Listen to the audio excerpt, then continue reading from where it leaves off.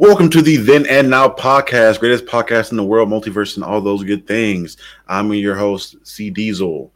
To the left of me, I have Mr. Lelouch V. You know what? Hold on. Let's stop the. Otis, say something for me real quick. Otis, no. Otis, I I want you to say was something to the saying fans. Say something to the fans. Y'all hear that? Hello. For people that are new to the show, our boy has the crispiest audio that he has ever had now, and we can hear his mind. He's on his Earl Jones Jr. shit, Darth Vader type shit, My voice is nowhere near that deep. I'll take the compliment. And I also I appreciate you fellas for getting this for me for my birthday. I mean, it means a lot. I've been wanting to get more quality, and this is a step in the direction. So thank you. No, of course. I just want to point out real quick that Charlie said, Otis, talk for us. And then as Otis was trying to say a word, Charlie immediately spoke on top of his nuts. But you do sound crispy as hell, sir. Sound crispy as hell. You do sound crispy as hell. But yeah, guys, thank you guys for tuning in. Today we have a really good episode for you guys today. We're going to be going over a plethora of topics. So let's go ahead and get started, guys. First and foremost, I guess the thing that's on the thumbnail, the big topic we have to talk about is Andor, the Disney Plus series that just released, starring characters from the original Star Wars movie Rogue One, being Cassian Andor. I'll let Ethan get his thoughts off first, because me and Otis, I feel like I've already kind of talked about this a little bit. We know where each other stand. I'm interested to see what you have to say, Ethan. Right on. So I the first 3 episodes are ones that have only dropped, but I really like the show. I know that it's a bit of a slow burn in some ways, getting to that 3rd episode, and we won't get into too many spoilers, I guess. But the biggest thing or biggest takeaway I had from this show was the fact that it felt real. It felt lived in. It felt like the characters mattered. It felt like I could get immersed into it. There wasn't such a overwhelming veneer. I'm gonna compare it directly to Rings of Power. I apologize, Otis, because I know. But here's the thing: because he's so crispy now, we can hear his groans in full octave. When Rings of Power, that veneer was so present, and the slow motion they used, and it just felt the artifice was too overwhelming for me to ever get lost in it. And the characters never felt like characters; they felt like caricatures or high school play type of people trying to pretend to be thespians portraying Tolkien's work. This feels very, very real. This minute feel as old school, like Star Wars, like where you feel like you're in a fantasy as much, but they're not trying to do that. They're trying to show like, what if you were in a dystopian, war-ravished world, and you were a street urchin trying to survive, and you completely get lost in that. So I really, really appreciated that about this show. I also love the music, but that's another thing altogether. But so I enjoyed my time there. I know there's different strokes for different folks for different reasons. Cool deal, but I did enjoy the world itself. Yeah, for me personally, the show, I can tell by watching the show, there's a lot of thought process and a lot of effort that went into making the show, and a lot of attention to detail. I guess a couple of fun facts that I found out: the language that the kids speak on the planet when you encounter them, without giving away too many spoilers, that's an original language that the writers, they created that language from a compilation of other languages that they feel mashed together over time.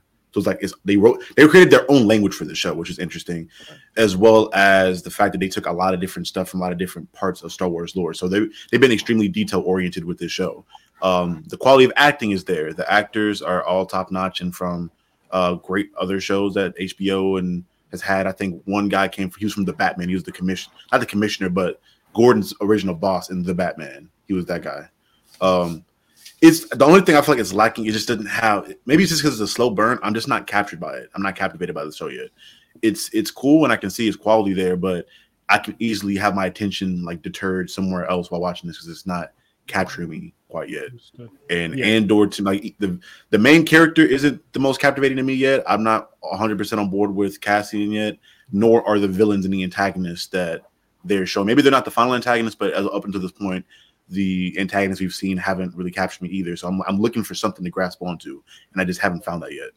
I completely understand that, and I mean to cut you off, I completely understand what you're saying because it's almost like we haven't even seen. It's almost like the show just got started at the end of episode 3 in a way. Like we still don't know what the actual real plot is. We don't really spoiler alert, some of the main characters like Stellan Skarsgård doesn't show up until episode 3.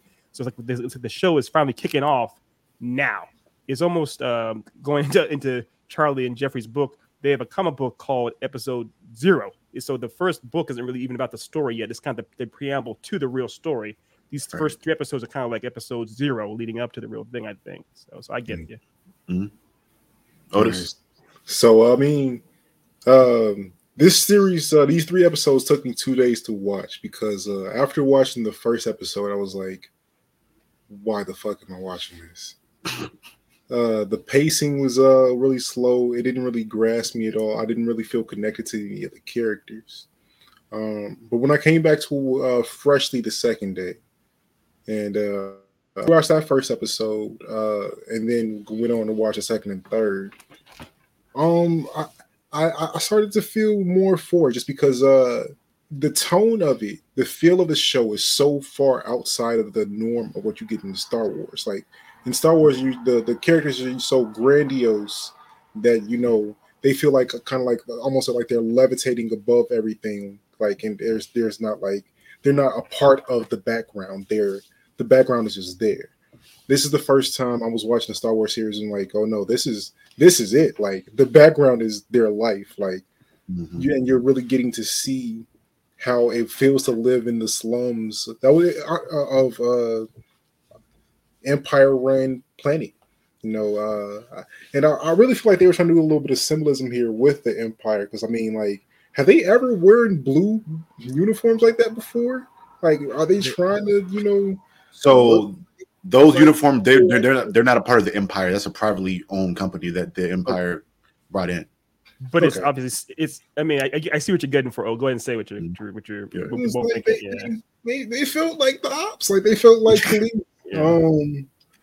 So I feel like they're trying to draw a few parallels there, but I mean, this is the first real story that like I felt like, okay, like this is a world of Star Wars. Like you got some of that when in like the Star Wars Clone Wars series, but like in like the movies, you don't really ever feel attached to a planet or an area. Yeah. And I feel like you get that in this.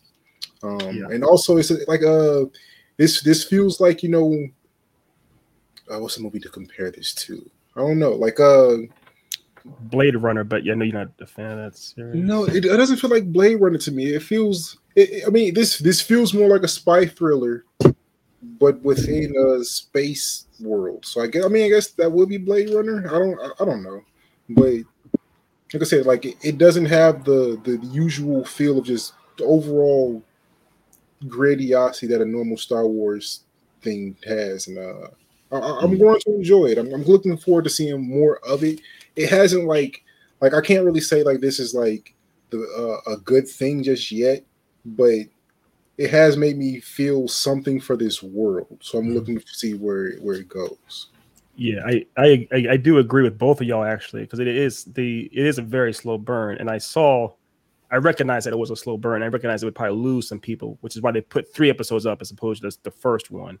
And to get back into what Otis, the first one is like it opens up kind of more interesting, but then it kind of like nothing happens afterwards. But the thing about it is, and we won't get into crazy spoilers, but it very much is a parallel to our real world, and also the idea of like, let's say Cassian was, I don't know, straight up a minority, and let's say that these authority figures were straight up, I don't know, in blue. These were boys in blue, and something happens, and they're like, we don't care about righteousness or justice. It's like, okay. So that felt very real. Yeah. Too real. So it's so even to the point where there's a scene where basically old boy's boss is like blaze out all the wrong things that these space popo did, and he's like, I don't give a fuck. I'm still. It's like, oh, all right then. That's where we are. So so watching it from my perspective as a grown ass black man, I was like, okay, I can kind of. Even though Cassian isn't the most charismatic, charming character, he's definitely not a Han Solo. I can relate to him, and I can relate to his plight and his struggle. And at the end of episode 3, when it's doing that beautiful, borderline anime level, like kind of a montage with the music and everything, kind of showing as things are happening with the music playing, which I watched multiple times because I'm an anime fan. That really hit with me as far as like. I have no choice but to accept my circumstances and deal with it, kind of thing. So that's why I'm on board for this series. It is not perfect by any means, but I'm willing to go on for this ride because I do want to see how it unfolds. And obviously we know later on with Rogue One, but still, as far as for the show, how it unfolds. That's all. Yeah. To get into like two things because I kind of brought in cons, but two things I liked about the series. One point, kind of piggybacking off of Otis's point earlier, I like the grounded grittiness of it. I think when it comes to recent products they made with like the Mandalorian, I think that's been like the calling card of the recent Disney Star Wars stuff. Is they actually spend time on each planet you're on to kind of world build a little bit, versus other original Star Wars stuff. It's like a galactic thing where they don't spend too much time on one spot outside of like the places that you see that are iconic, like Tatooine or like a Coruscant, places like that. But them spending time on each world and kind of building out the world has been really dope. Like, granted, even with Boba Fett, that wasn't the best show, but the thing I liked about that was that you really got to see Tatooine and for that moment in time in that time period and what it was, and know what that world was like and what that town was like. And each of these towns and each of these shows feel different than one another. They don't just seem like carbon cutouts of each one. There's personality there. This one specifically, the thing I thought was cool when the boys in blue were invading town or whatever else, the people like took the signs down so they could navigate the city, and they like banged on metal. That was like each, like the city had its own personality that I really enjoyed with the people and the way it went about. Even with Andor, Cassian himself, he has quirky things that I like about him somewhat. His blaster, first and foremost. I like his blaster. Yeah, sorry. Zyback? What up, Zy? Yeah, Zy. Yeah, his blasters. I ain't gonna lie. He probably has my favorite blaster I've seen. Right, I hadn't seen it before. Smooth. I know much. It was smooth. Yeah. Like the rotating, like reloading clip was like cool. I think up until this point, my favorite blaster is probably Han Solo's because it's a damn cheat code if you played Battlefront 2. Sure. Yeah, it is. It's broken as hell. Also, it's like a Luger from the Luger 2, but yeah. But yeah, so there are things in the show that I like, and I'm not going to write it off quite yet. I'm excited to see where it goes because I'm a Star Wars fanatic. I'm still waiting for you know what I'm waiting on. I'm waiting on the Ahsoka stuff and the Sith stuff and all that stuff that brought me in initially. But for what it's worth with this show, I'm enjoying it and want to see where it rides out. Yeah, and that's fair. Again, that really I can't knock any of y'all's opinions on that. I think what it is really is that it do feel like it is an actual slow burn. It is actually building towards something, and the actual acting, the characters, or portrayals, it felt real enough. I hate to keep on. Actually, no, I love doing it. I love bashing Rings of Power. Rings of Power, it never felt like it was going anywhere. It's like, what is the point of this? It still feels like it's building towards something. It may be slowly building, but it is building. It does have payoffs in a way. So I'm willing to stay on board for it. To anyone watching, I mean, if you are going to take on this series, legitimately spend your time and go through all 3 episodes. Because for me, like I said, it didn't really grasp me until a specific rant in the 3rd episode when Andor was talking to I don't remember. I didn't really catch his name, but I forgot his name.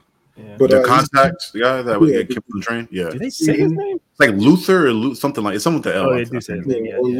Luther, Luthian, something like that. But the guy that's really going to, I guess, be driving the plot of this story going forward. There was a conversation between him and about how pretentious, the Empire were, just how they approach things, how they view things, and I was like, you know what? I can relate to that because I feel the same way about other groups of people that we're not going to talk about right now. But that's exactly right. Exactly right. That's what hooked me. Yeah, that's the speech.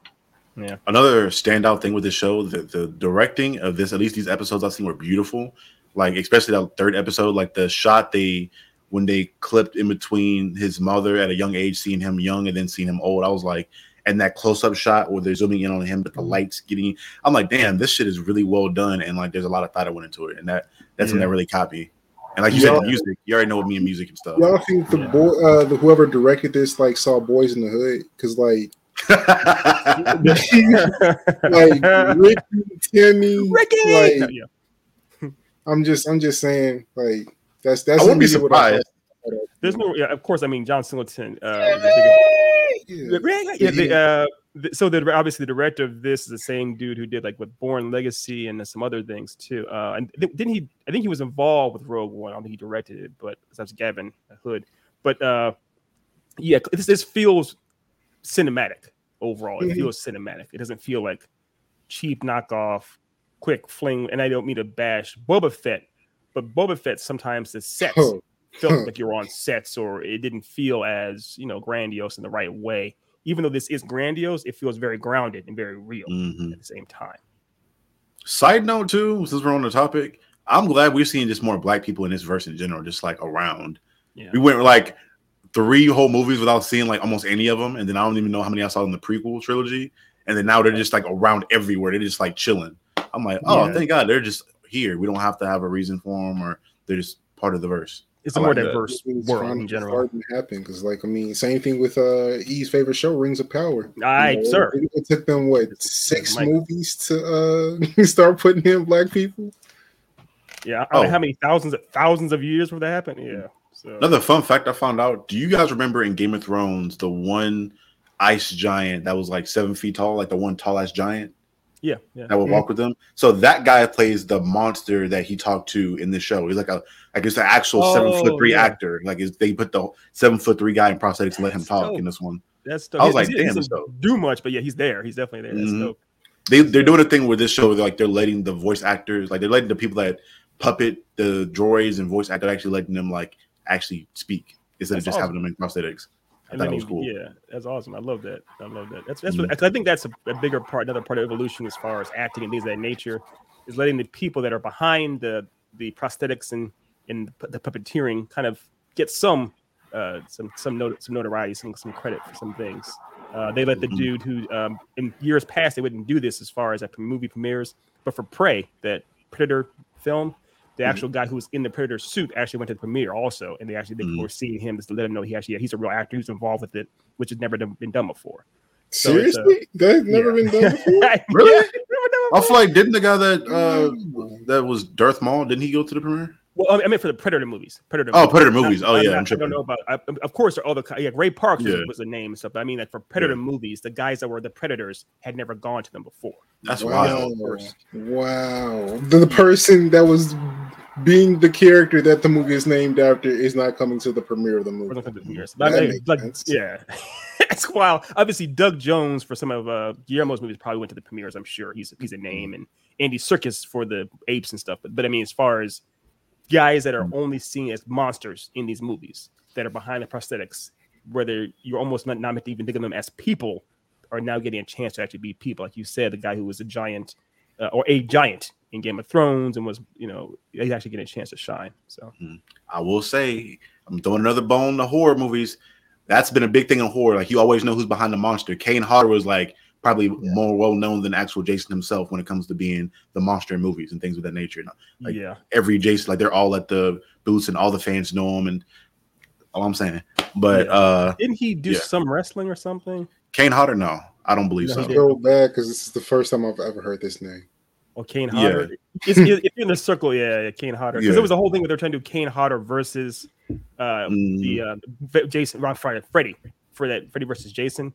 But then they didn't use him, right? They didn't use Kane Hodder. Yeah, he wanted. So there's been, I think, like 3 or 4 Jasons over the lifetime of the movie series. But I think Kane Hodder's done the most, and he's like the original one, I believe. Because he's a little older now, but he's a taller dude that's done it. And they've had each dude they've had come in and do it. I think and a lot of them have crossed over and done. I think Michael Myers as well, and then some other horror movies here and there.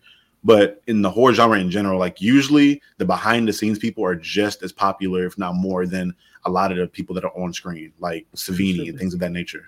Like Savini is Which I can't think of any other like special effects makeup artist on that level that's just as well known as Tom Savini. No, and he even got a massive, of course, shout out in that show Lock and Key that you and I watched. But yeah, I know because originally we're so far off topic, but who cares? But Kane Hodder and Robert Englund actually became friends over the years. It's Freddy and Jason, and they were trying to get Freddy versus Jason made for a long time before it actually happened. And then by the time it did happen, like you said, Kane Hodder basically aged out of the role or whatever it was, but they didn't use him, and he was upset about that. So. Yeah, it was what it was. But yeah, to get back to Andor, and I guess officially rate do you even want to rate the first 3 episodes, or do you just want to kind of let it ride? and see, come back to it when it's done. Maybe come back. I guess we can. We can come back. I guess. We'll do like a full-on episode review, season review of it when it's finished. That's fair. Yeah, season review. Yeah. Got you. We can rate Rings of Power now. Is there what's below 0? I've only seen the one episode, so I'm not saying nothing yet. Y'all watched. I've only seen the one. This Kevin's giving a hard time. I've seen 4, and I'm just like, why did I watch these? It went downhill that fast. It's not terrible, but it's not good either. It's like, really not it's good, just like it's yeah.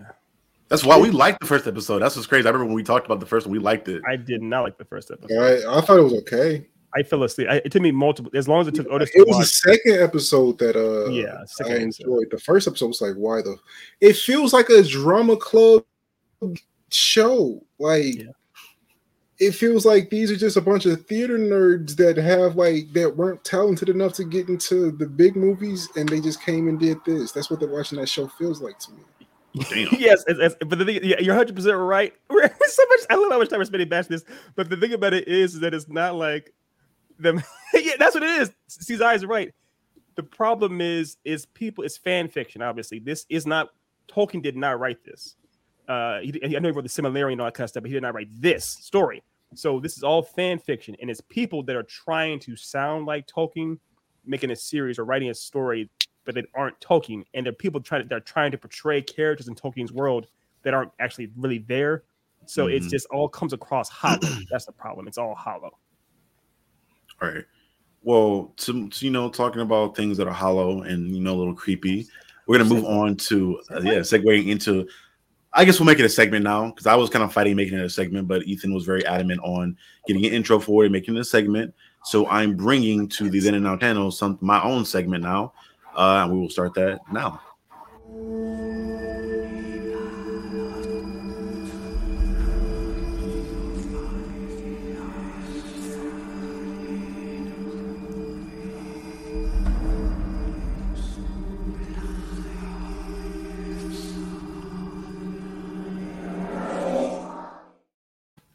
So, conspiracies. How deep you going with these conspiracies? It's all day. What are we doing? Oh, This is concerned. More of kind of a scary story, I guess, than a tale. I went down deep and dug and looked for a good couple of things I thought would be interesting, and this one stood out to me in particular. The story of the man from Torrid. Are you guys familiar with the story? Nope. I'm sorry. What did you say it was? The man story of which? Your audio cut out a little bit there, Dev. What did you say? The man from Torrid. Oh, no. From Torrid. Nope, never heard of it. So essentially, this goes back to 1954, and during this tale, they're in the Hanada Japanese airport. There's a man dressed really well in a full suit, really well groomed. He flew into this airport, and when he was getting his card stamped, they noticed that his passport was kind of off in a sense. If you look here, his passport says that he's from the United Kingdom of Torrid. For people that do not know, this is not an actual place that exists in the world at all. More interesting further is that this man also was speaking multiple languages. French, his main language is French. He also spoke Japanese and Spanish. And when they showed him a map, because he was very perplexed in the fact that they did not know where his home country was. So they brought up a map and they said, point to where your country is. Right. And he pointed to a country that was, I think it was Anada or Andromeda or Drona. I can't pronounce it quite well, but it's a territory that's between Spain and France. Torrid did not exist on this map. So in order to, even stranger, when they looked at his passport, they saw that his passport had been stamped at multiple countries throughout the world. So he successfully traveled throughout the world and has had no issues prior to this. He'd even been to that same Tokyo airport multiple times. So in an effort to kind of control the situation and maybe not make it a domestic terrorism or anything of that nature, the Japanese authorities took it upon themselves to take this man and place him in the 7th story of a hotel building and keep him surrounded by guards until they figured out what was going on with that. That is wild.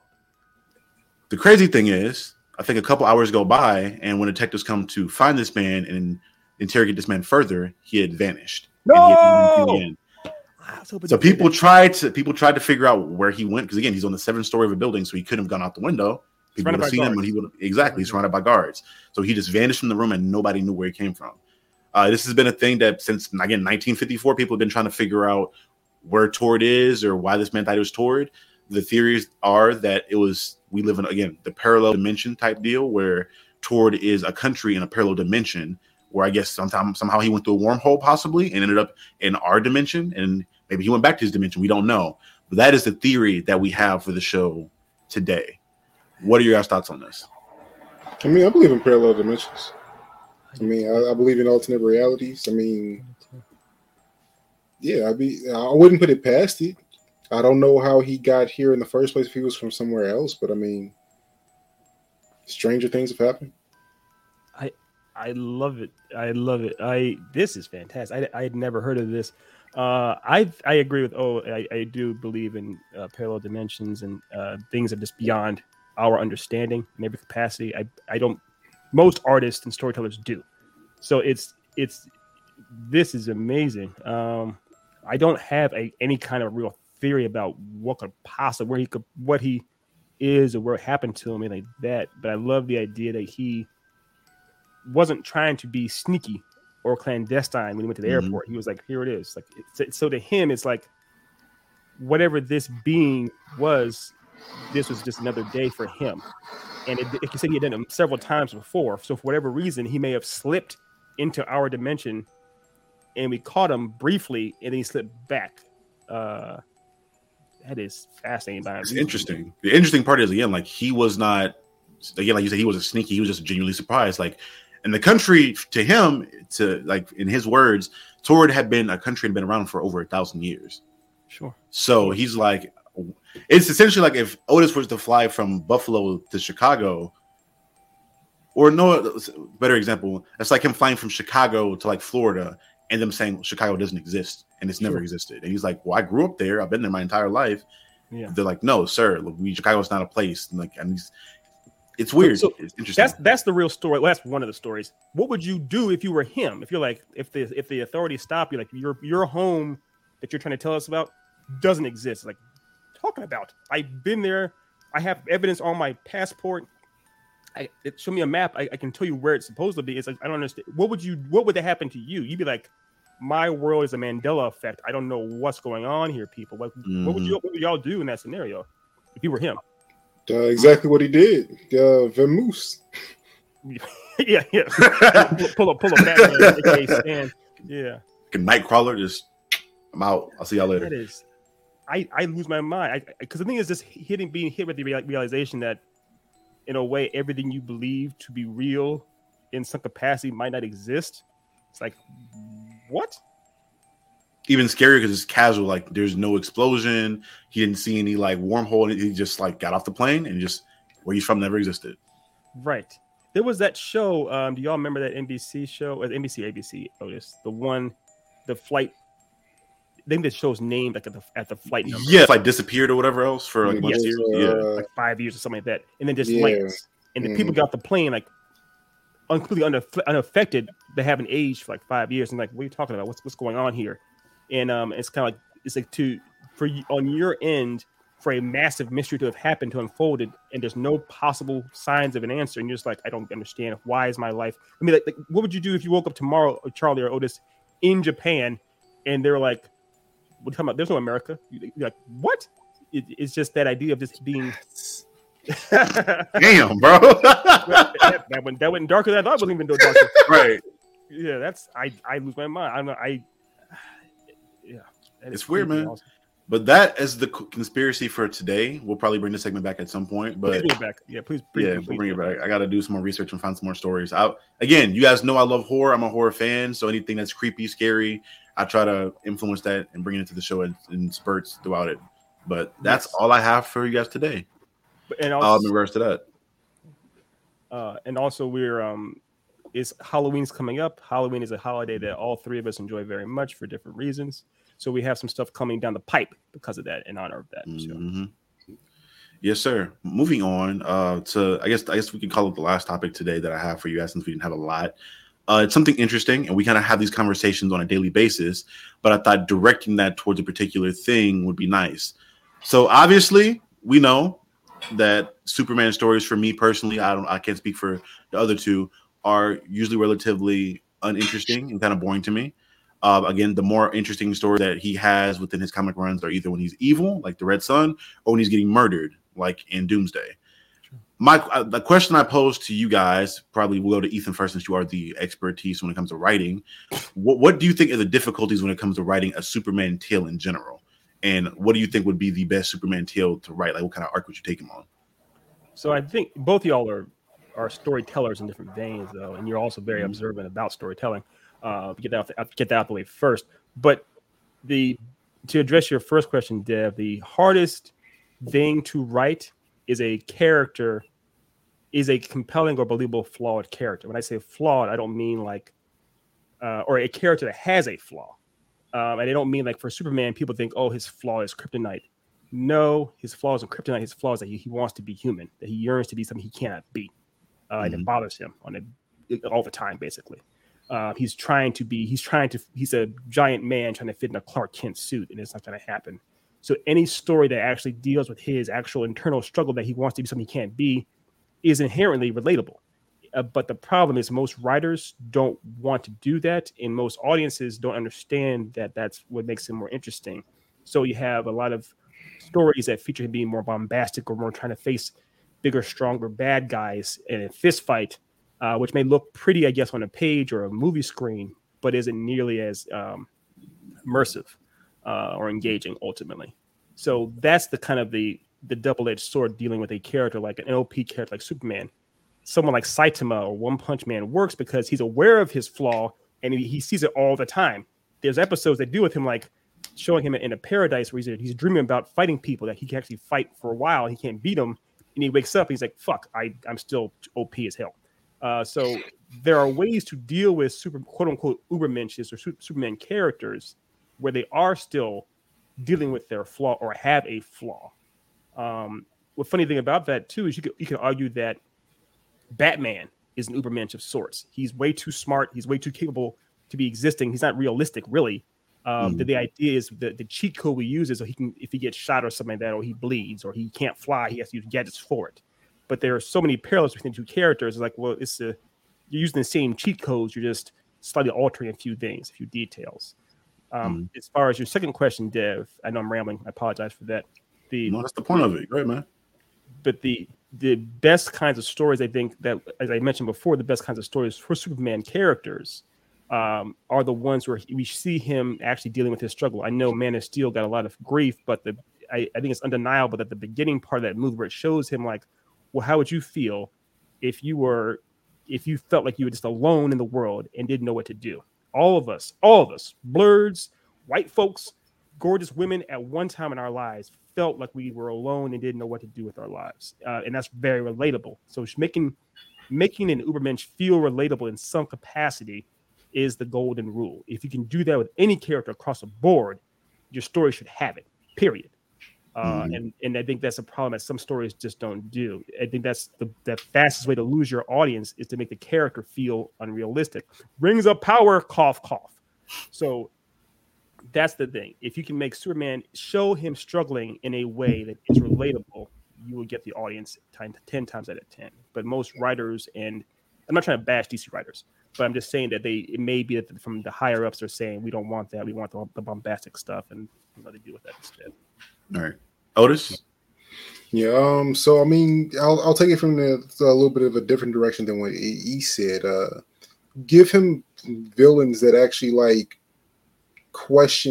make him question his own righteousness. For one, don't just put the wrong person out there. Like maybe you put a person that he is. Give him okay, like the best scenario I've ever seen Superman put in where he was really psychologically hit, at least in my opinion, was an Injustice when the Joker hit him with the souped up fear gas and made him that Lois was doomed. Find ways to really put him through some trauma psychologically. He's not a human, but he's still a person that has emotions and feelings, has what he cares about. Put him in some real scenarios where, as strong as he is, he can't things to fix the situation. Put him in some real things instead of just Oh, another really, really, really strong guy. Now you got to go plus ultra again, Superman. Yay! Right. For me, I guess I'm gonna be in a similar vein of my two acquaintances here. I think the problem with him is the same kind of problem I have with Captain America, where the writers, I guess more so because correct me if I'm wrong, but I believe he was created by two Jewish men during like World War II, right? Like he was supposed to be the like leading North Star for the Jewish people. Like he's supposed to be the impenetrable shield and like the hero. And I think in him doing that, I think over time they made that character too perfect to where he just makes all the right decisions. He always has the great moral and ethical decisions. And I think he really shines in scenarios where he does not have that with Injustice, the Red Sun.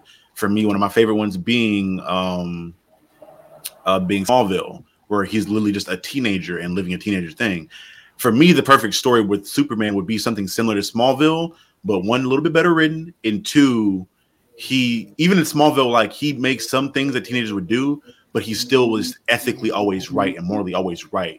Like there are characters that will come into the show, whether it be like the Flash or other people like that, and they'll have their either revenge story or their selfish thing that they want to do, and he's always just the one like, no, you can't do that. It's not right. You have to do the right thing.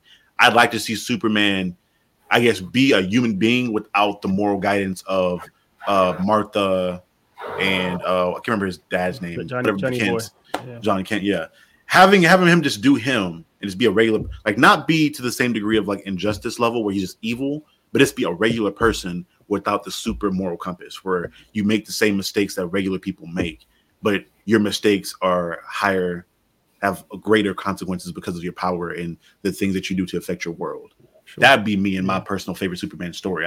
Same thing with Captain America. Again, maybe not to the same extent because he's not as strong, but again, just don't always make the right ethical choices and the right moral choices because it makes you seem. For me, it comes across very unrelatable, right? Because no human being is always even the best person is going to make ethical and moral mistakes that they normally wouldn't see as the best thing to do. Just because you're a human being, you make those mistakes.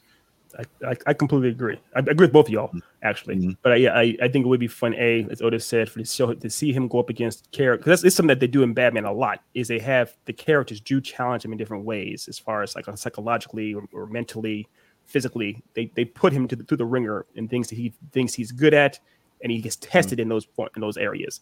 And I guess Dev said, or Charlie said, make kind of in a way show the journey that Superman goes on to. For all of us, we had to learn the difference between right and wrong. We weren't born with an all powerful compass that told us what was absolute. We had to learn those things. We had to make mistakes, and Smallville does touch on those. It actually does show Clark making mistakes from time to time. But like you said, it maybe there's more nuanced writing. But it would be one of the things I like about anime is that it does show characters, even the best of characters, making mistakes. I mean, Goku is praised kind of like being the parallel to Superman. That dude is borderline the villain of that series. We all know that. The fans know that. But also, I'm a big fan of My Hero Academia, and that it kind of shows the Superman figure in his final days. Spoiler alert! And it shows the newer character, his heir, having to deal with things. It shows him having to grow up. Like, it shows his learning curve, essentially. If they had shown Superman having to deal with a learning curve properly, that could have been really interesting. Or Captain America too. So I agree with what you're saying. All right. I think that plays into like why Batman's probably, I mean, maybe you can make the argument, but I think he's like the most popular DC character. And that's more so because he's a human being, and he has infinite amounts of stories where he's either an asshole, he's over controlling, he's narcissistic, has a borderline mental health issue where he's just determined to save lives, even at the cost of other lives. And him showing he has all these flaws and mistakes as a person, and all these different stories kind of take one of those flaws and put them into the forefront. And I think that's why Batman's so popular, because he's so much more relatable to people. He has these problems. Batman's Rose Gallery. Well, that in the Rose Gallery as well. Because the Rose Gallery, but they do what you said, Otis. They challenge him in those ways. Yeah. But let me ask you this real quick, though, Dev and Otis. Do you see Batman as moral or amoral? Amoral. I'd say the same. That's what I say too. He's more or less like, I'm it's objective based. It's not. It's the end justifies the means, which he will do things that are you definitely shouldn't do. He has no problem breaking the law. He's done several illegal things. Yeah, he just that's Right. his MO is breaking the law over and over and over again. But it's ultimately to get the greatest good. But he will damn sure he has no qualms about literally shattering a guy's body and putting them into triage. They'll survive, but they'll be so fucked up. What's the point? Live their rest of life in their body, get all their food. Yeah, right. Yeah, I think it's part of like looking into like the dichotomy between him and Superman 2 when it comes to their moral compasses. They both lead to them kind of having at least wanting the same result. But with Superman having the moral compass of his parents teaching him right from wrong, Batman has that trauma of like murder in his mind 24/7, which I guess you see it a lot in like the more recent Harley Quinn episode where he's just reliving it over and over again, or he's kind of doing things out of his like triggering of his PTSD versus it being the right thing to do a lot of the times. And funny enough, he is a mirror to his rogues gallery as well. Like with Superman's rogues gallery, they're all just like conquerors and all they're Hitlers, they're conquerors, they're Nazis and things of that nature. They're like you have the all good, like the all powerful good guy and the all powerful evil guys. But Batman's rogues galleries, they're usually somewhere in between. Sometimes they'll like be a little more evil and depending on the story, but majority of the time in between, they're people that have gone through some kind of traumatic experience and sometimes react to how most people would. It's, oh, well, I got this power where I'm a clay monster. I'm going to be selfish and do something to make me feel better. Or I am a woman that controls people's minds. So I'm going to have my own agenda. I'm going to use these powers to achieve my agenda, no matter what that is. Right. Most people, they get power that they're going to use them selfishly. And then you just have Batman with the selfish motivations of his trauma there to counteract that. Right. I mean, that old Arabic saying that absolute power corrupts absolutely. But what you said, the easiest way to break it down is that essentially all of Batman's rogues have some kind of a mental struggle, whether it be an illness or just a phobia or condition or whatever it is. And Batman is a person who can relate to all of them because he has several mental issues and conditions, and he's aware of it too. So oftentimes you will see Batman one or two steps ahead of you, the people he's fighting, because he knows what they're dealing with, because he himself can relate to it or understands it. Sometimes he actually will. One of the episodes we talked about before, one of our favorite episodes from Just Like Unlimited, Epilogue, he sits down. It shows him sitting down with, was it Ace? No, it wasn't Ace. It was Ace. The girls. It was Ace. She was one of the Aces, yeah. One of the Aces, and they changed the roster. But he sits down with her and talks to her in a way that no one else could do. And even Waller calls him out, like, yeah, he's able to do that because he's able to sympathize and empathize in a way that other people can't, because he has so many conditions to deal with. And you mentioned Superman is basically, because he is an Ubermensch, the world he has to deal with is other dictators, other powerful, power-hungry beasts, because that's what he is, essentially himself. However, he's at the opposite end of that spectrum. He believes power should be used to help those that are lesser than, as opposed to oppress them. So both of them are they're both having to deal with the opposite side of the coin from themselves in some capacity. If that makes sense. Yeah, right. It's okay to mix up coins. I mean, you can do other things. It doesn't always have to be the grandiose world conqueror coming to take over the planet again for you to save him again. I agree. One of my favorite. Do y'all remember the introductory episode in the Superman show, the Bruce Timm show, introduced the character Livewire? Yes. There's a part where she's like essentially on the radio talking to Lois Lane about how Superman is like the worst. And she's talking about how he's never there. He never does the job, never helps anybody out. And it shows Superman trying to hold up a crane that breaks, and the crane is going to drop down and kill like a baby a baby and a woman down below. The struggle is actually not whether or not Superman will survive, is whether he can get the job done without having him get killed. So sometimes it's fun to watch him essentially as a street level hero, figuring out how can I help the most people in the least amount of time with the least amount of casualties in a way that only Superman can.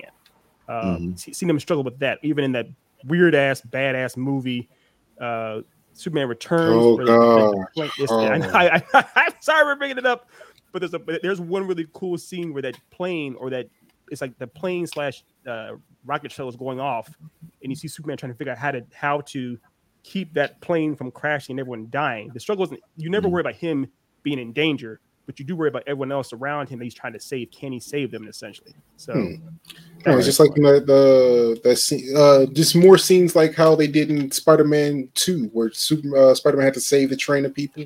Like, I mean, I guess in that scene you were also worried about his safety too, because I mean he passed out from it, but yeah, just not as much. creating that sense of, oh, these people might not survive. Like, I mean, giving some gravity to the situation instead of just another fight. Stakes, actual stakes. Because Superman's not the same as One Punch Man. One Punch Man is never really in danger, but the people around him are. The episode of One Punch Man with the that's giant sea creature, essentially. We're never worried about Saitama.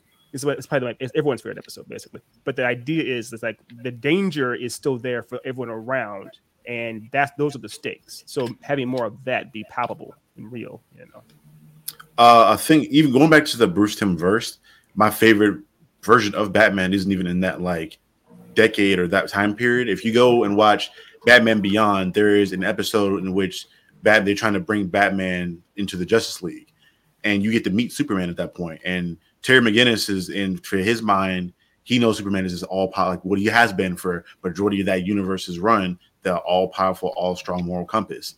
But you get to a point to where you see Superman starting to act out of character a little bit, where he's being a little bit more jaded and a little bit like, and they get into that shot. I can't remember if he was mind controlled or not, or if that was just him naturally over time.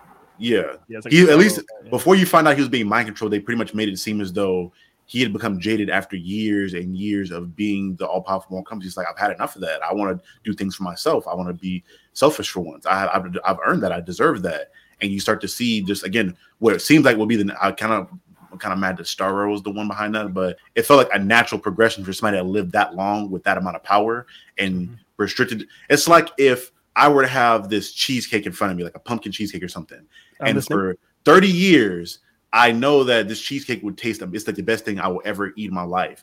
But for other people to get their own cheesecake for 30 years, I had to ignore this cheesecake and never touch this thing. By the time I'm like 60 and I'm becoming jaded and I've been around for so long, at some point I want to be selfish and I want to have my own piece of that cheesecake. Everybody else had theirs. I want my own piece of the cheesecake. Right. And in that, at least for that episode, I thought that was like the best that character had been written in that verse up until that point. Granted, I was kind of sad finding out it was mind control, which usually is with him, is somebody acting out of character, which is probably why I liked Invincible so much, because when they saw Omni-Man acting out of character, I was like, oh, you got to be mind controlled or something. He's like, no, this is just me. I get acting out of character all yet you have known me. Right. Yeah, no, I feel you. That's a good reference. I know we've been talking forever, but this is a good conversation. I don't care. I was going to say that. Like, I mean, the best portrayals of Superman are actually not Superman. They're Homelander and Omni-Man. We know this. Homelander. You brought up Homelander. Or even Saitama. I feel like Saitama is a good example too of them. Or even Captain America, more so in the films, in the MCU, as far as someone that's trying to be righteous in a world that's not righteous. Keep in mind, Captain America does abandon the shield. He literally drops his shield and says, fuck y'all, puts grows in a beard and walks away. Because he's like, I'm trying to be a righteous. Fair. Beard game. That beard game was crisp. But the thing is, like, I'm trying to be a righteous person in a world that doesn't want that. What am I supposed to do? I'm walking away. I feel like you're saying, Dev, sometimes it does seem unrealistic for it to be there to be that much of a pinnacle of a person like Superman to exist. But the idea with Superman is that he's meant to be. He's always what the Siegel and Schuster, the guys who created Superman, wanted him to be, was a beacon of hope. That last vestige, as far as like when you think you can't do something, he can, almost like a Christ symbol, even though they're Jewish. I think the only way that you can get away with doing something like that is for Superman to actually have breaking points and have low days. But you see that he does have a family. He's a support network. When he gets down, when he gets low on himself, whatnot, he's not by himself. He has Lois, or he has his son now. He has his parents. So those things do happen, and he's able to come back. Batman, in a way, traditionally before, tried to isolate himself so he wouldn't. When he pretty much stayed in the low, stayed in the darkness, so he was able. But that's how he worked. If anything made him happy or light, it would kind of conflict with that. That's the whole point of that movie, Batman, Mask of the Phantasm. He's like, I can't do my job if I have happiness there too. So it's different bases and different styles for characters. Mm-hmm. Well, guys, you have any other remarks or thoughts on this discussion before we close out? Good talk. Thanks for bringing it up. Yeah, and that's the goal, man. I know we didn't have a lot of topics picked out, but again, I wanted to have great conversation. We have these conversations in general all the time, so I thought, why not bring this into the show? It was great. I had fun. I had a blast. Good stuff. Again, church announcements. Everybody gather around. Children, grandmas, aunties, deacons, deaconesses. We have upcoming projects coming up. Again, we've talked about it a lot up until this point, but if you are a fan of books and you want to support us, we have Echelon G Novels here, the creator and the owner, one of the co-owners.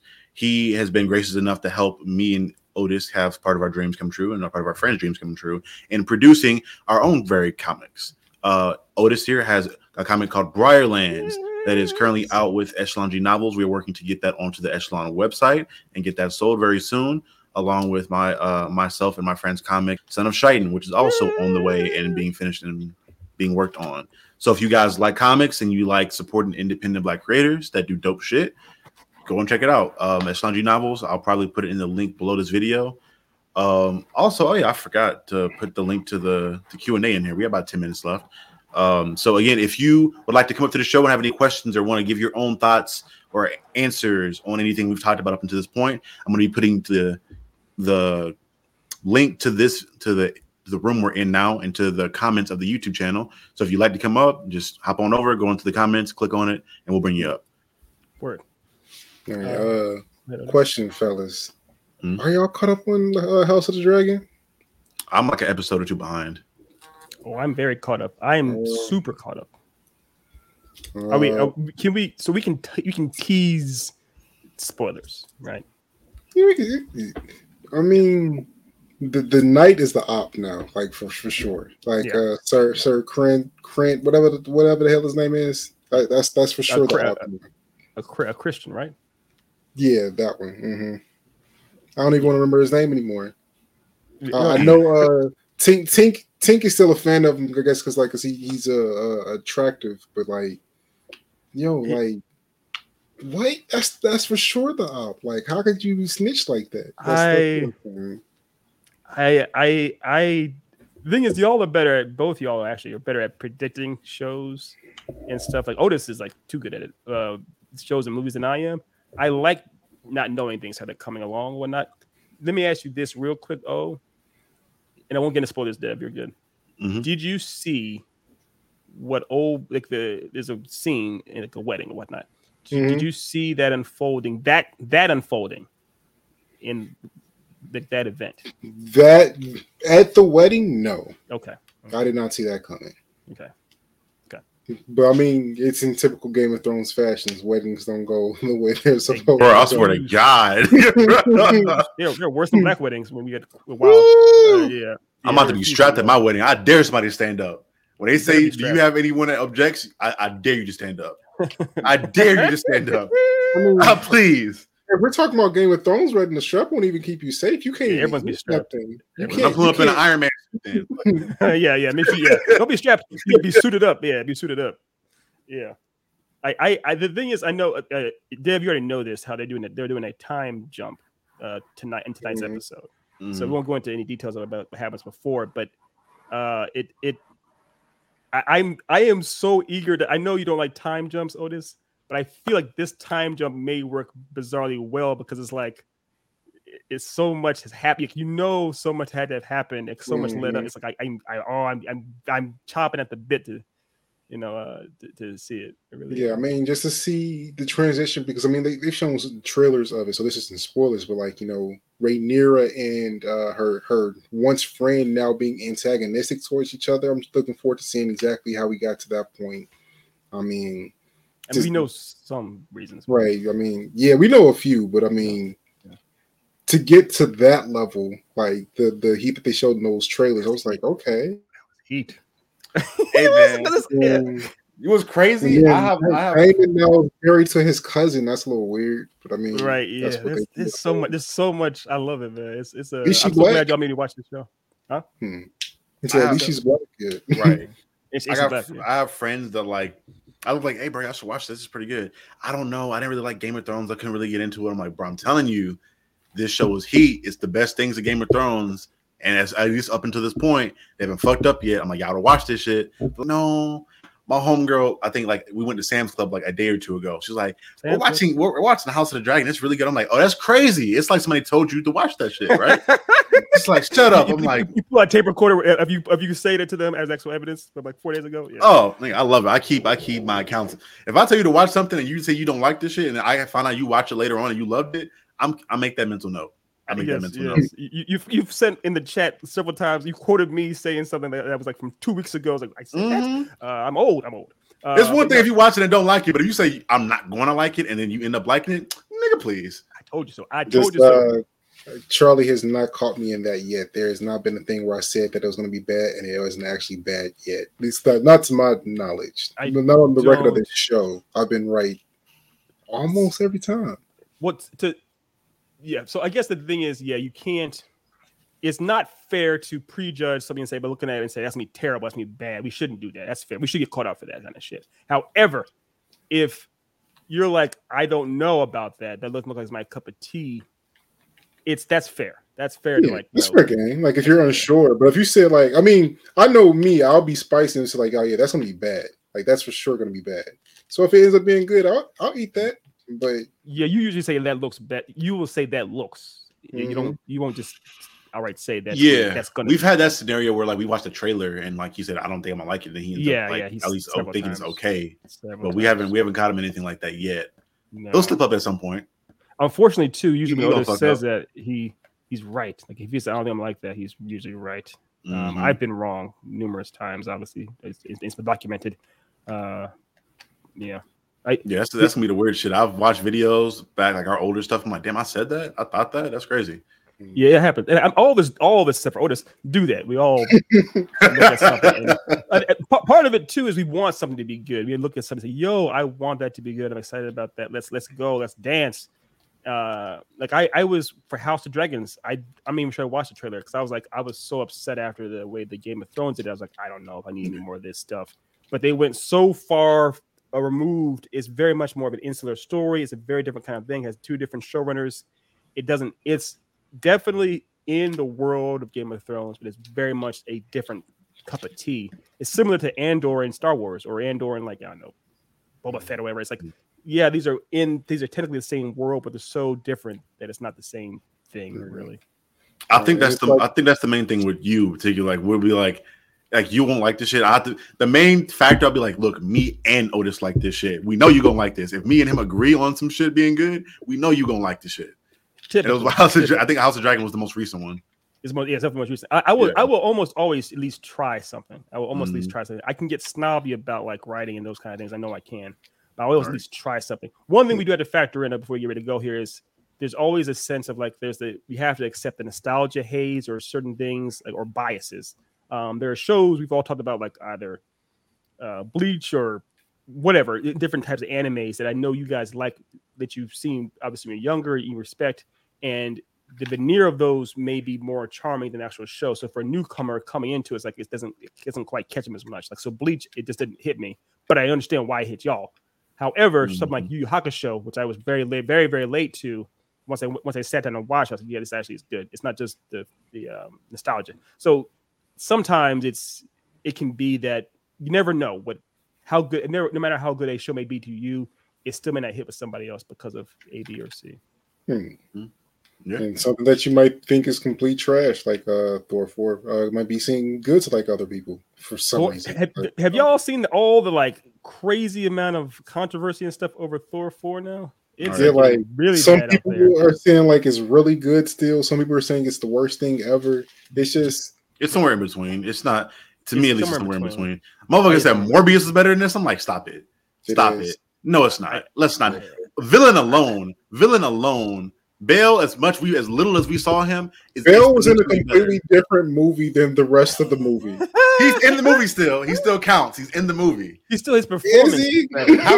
having a villain that's like that'd be the essentially having like evil Thor is what Morbius was. We don't have an evil version. It went back to like 2002 where we have an evil version of the character with the same. I'm not saying that he was good. Like Vampire Damon is not a good character. I'm not saying that.